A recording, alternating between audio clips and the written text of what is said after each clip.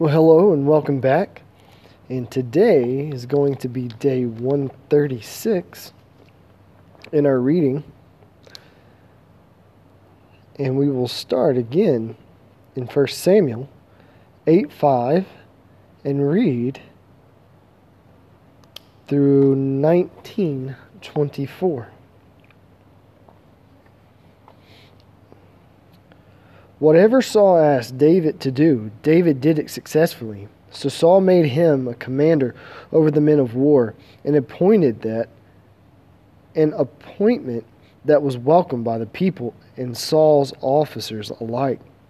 When the victorious Israelite army was returning home after David had killed the Philistine, women from all the towns of Israel came out to meet King Saul. They sang and danced for joy with trombones and cymbals. This was their song: Saul has killed his 1,000, and David has his 10,000. This made Saul very angry. What's this, he said.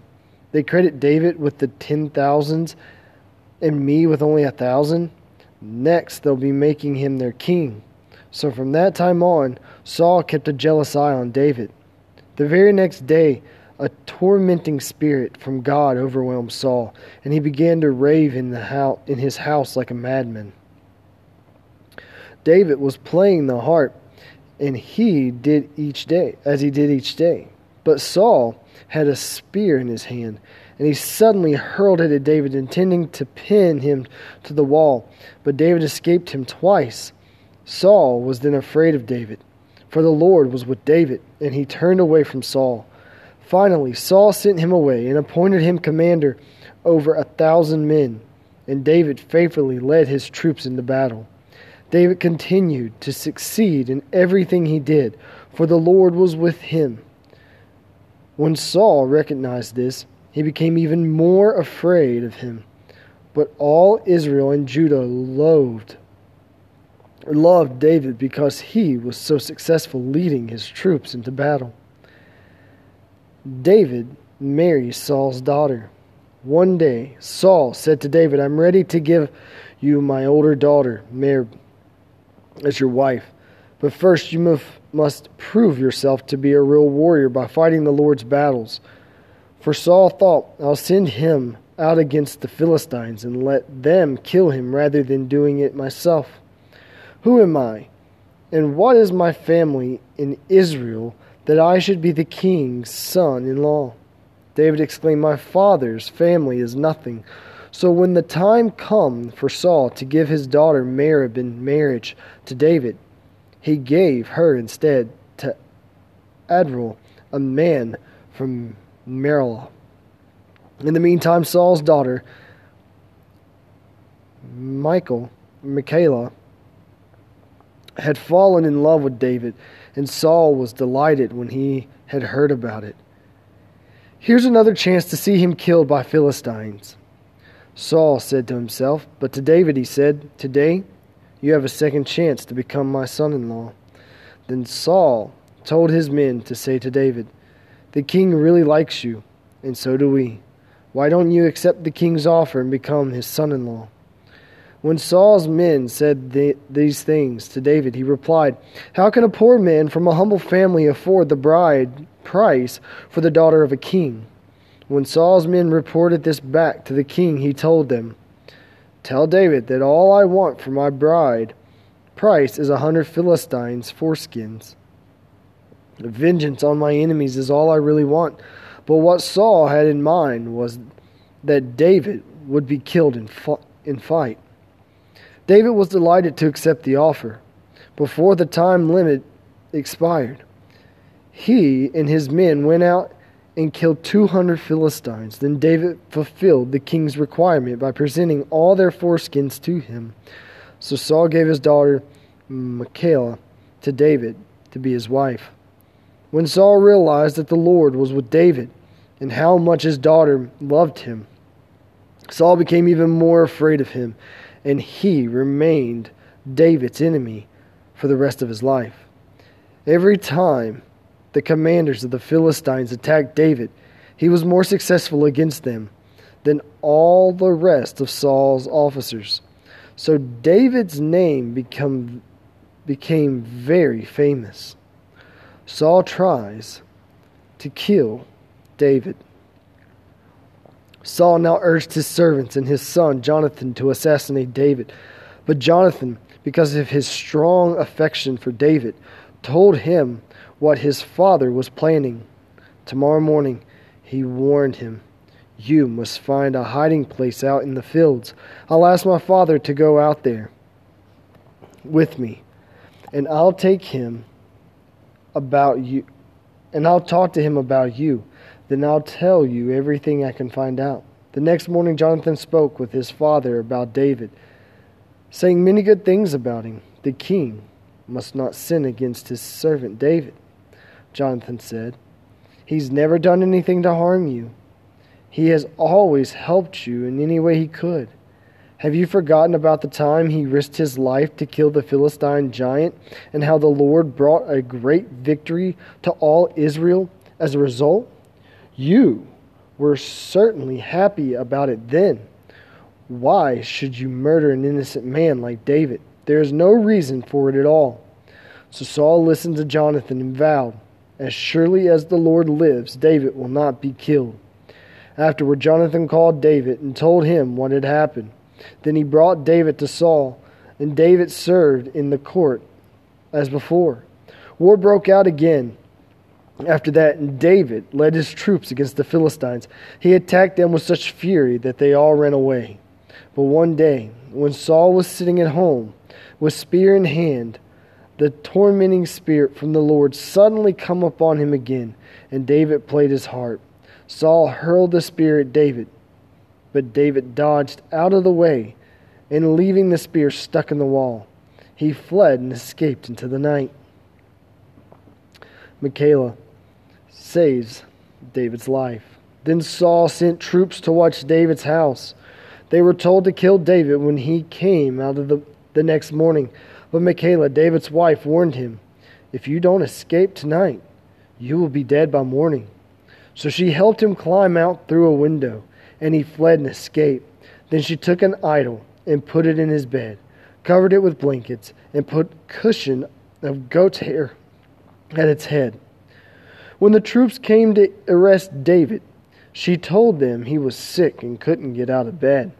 But Saul sent the troops back to get David. He ordered, "Bring him to me in his bed so I can kill him." But when they came to carry David out, they discovered it was only an idol in the bed with a cushion of goat's hair at the head. "Why have you betrayed me like this and let my enemy escape?" Saul demanded of Michal. "I had to," Michal replied. "He threatened to kill him if I didn't help him." So David escaped and went to Ramah to see Samuel, and he told him all that Saul had done to him. Then Samuel took David with him to live in Noath. When the report reached Saul that David was at Noath in Ramah, he sent troops to capture him. But when they arrived and saw Samuel leading a group of prophets who were prophesying, the Spirit of God came upon Saul's men, and they also began to prophesy. When Saul heard what had happened, he sent other troops, but they too prophesied. The same thing happened a third time. Finally, Saul himself went to Ramah and arrived at the great well in Suki. "Where are Samuel and David?" he demanded. "They are in Noath and Ramah," someone told him. But on the way to Noath and Ramah, the Spirit of God came upon Samuel, and he too began to prophesy all the way to Noath. He tore off his clothes and lay naked on the ground all day and all night, prophesying in the presence of Samuel. The people who were watching exclaimed, "What? Is even Saul a prophet?" So now we will turn to John chapter 8, 31 through 59. Jesus and Abraham. Jesus said to the people who believed in him, "You are truly my disciples if you remain faithful to my teaching, and you will know the truth, and the truth will set you free." "But we are descendants of Abraham," they said. "We have never been slaves to anyone. What do you mean, you will be set free?" Jesus replied, "I tell you the truth. Everyone who sins is a slave of sin. A slave is not a permanent member of the family, but a son is part of the family forever. So if the Son sets you free, you are truly free. Yes, I realize that you are descendants of Abraham, and yet some of you are trying to kill me because there's no room in your hearts for my message. I'm telling you what I saw when I was with my father, but you are following the advice of your father." "Our father is Abraham," they declared. "No," Jesus replied, "for if you were really the children of Abraham, you would follow his example. Instead, you are trying to kill me because I told you the truth which I heard from God. Abraham never did such a thing. No, you are imitating your real father." They replied, We aren't illegitimate children. God himself is our true father." Jesus told them, "If God were your father, you would love me, because I have come to you from God. I am not here on my own, but he sent me. Why can't you understand what I am saying? It's because you can't even hear me. For you are the children of your father, the devil, and you love to do the evil things he does. He was a murderer from the beginning. He has always hated the truth because there is no truth in him. When he lies, it is consistent with his character, for he is a liar and the father of lies. So when I tell the truth, you just naturally don't believe me. Which of you can truthfully accuse me of sin? And since I am telling you the truth, why don't you believe me? Anyone who belongs to God listens gladly to the words of God. But you don't listen because you don't belong to God." The people reported, "You Samaritan devil,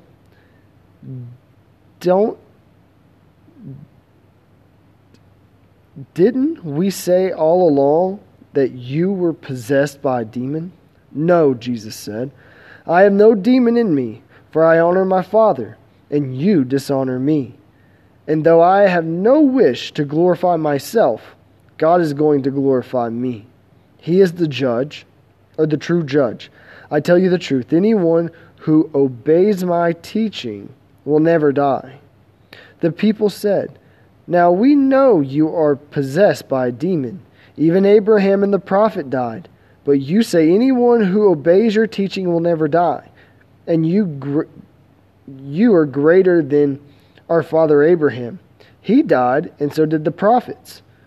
Who do you think you are?" And Jesus answered, "If I want glory for myself, it doesn't count. But it is my Father who will glorify me. You say, he is our God, but you don't even know him. I know him. If I said otherwise, I would be a great as a liar as you. But I do know him and obey him. Your father Abraham rejoiced as he looked forward to my coming. He saw it and was glad." The people said, "You aren't even 50 years old. How can you say you've seen Abraham?" Jesus answered, "I tell you the truth, before Abraham was even born, I am." At that point, they picked up stones to throw at him. But Jesus was hidden from them and left the temple. So now we go to Psalm 112, 1 through 10. Praise the Lord. How joyful are those who fear the Lord and delight in the obeying his commands. Their children will be successful everywhere. An entire generation of godly people will be blessed. They themselves will be wealthy, and their good deeds will last forever. Light shines in the darkness for the godly. They are generous, compassionate, and righteous. Good people come to those who lend money generously and conduct their business fairly. Such people will not be overcome by evil. Those who are righteous will be long remembered.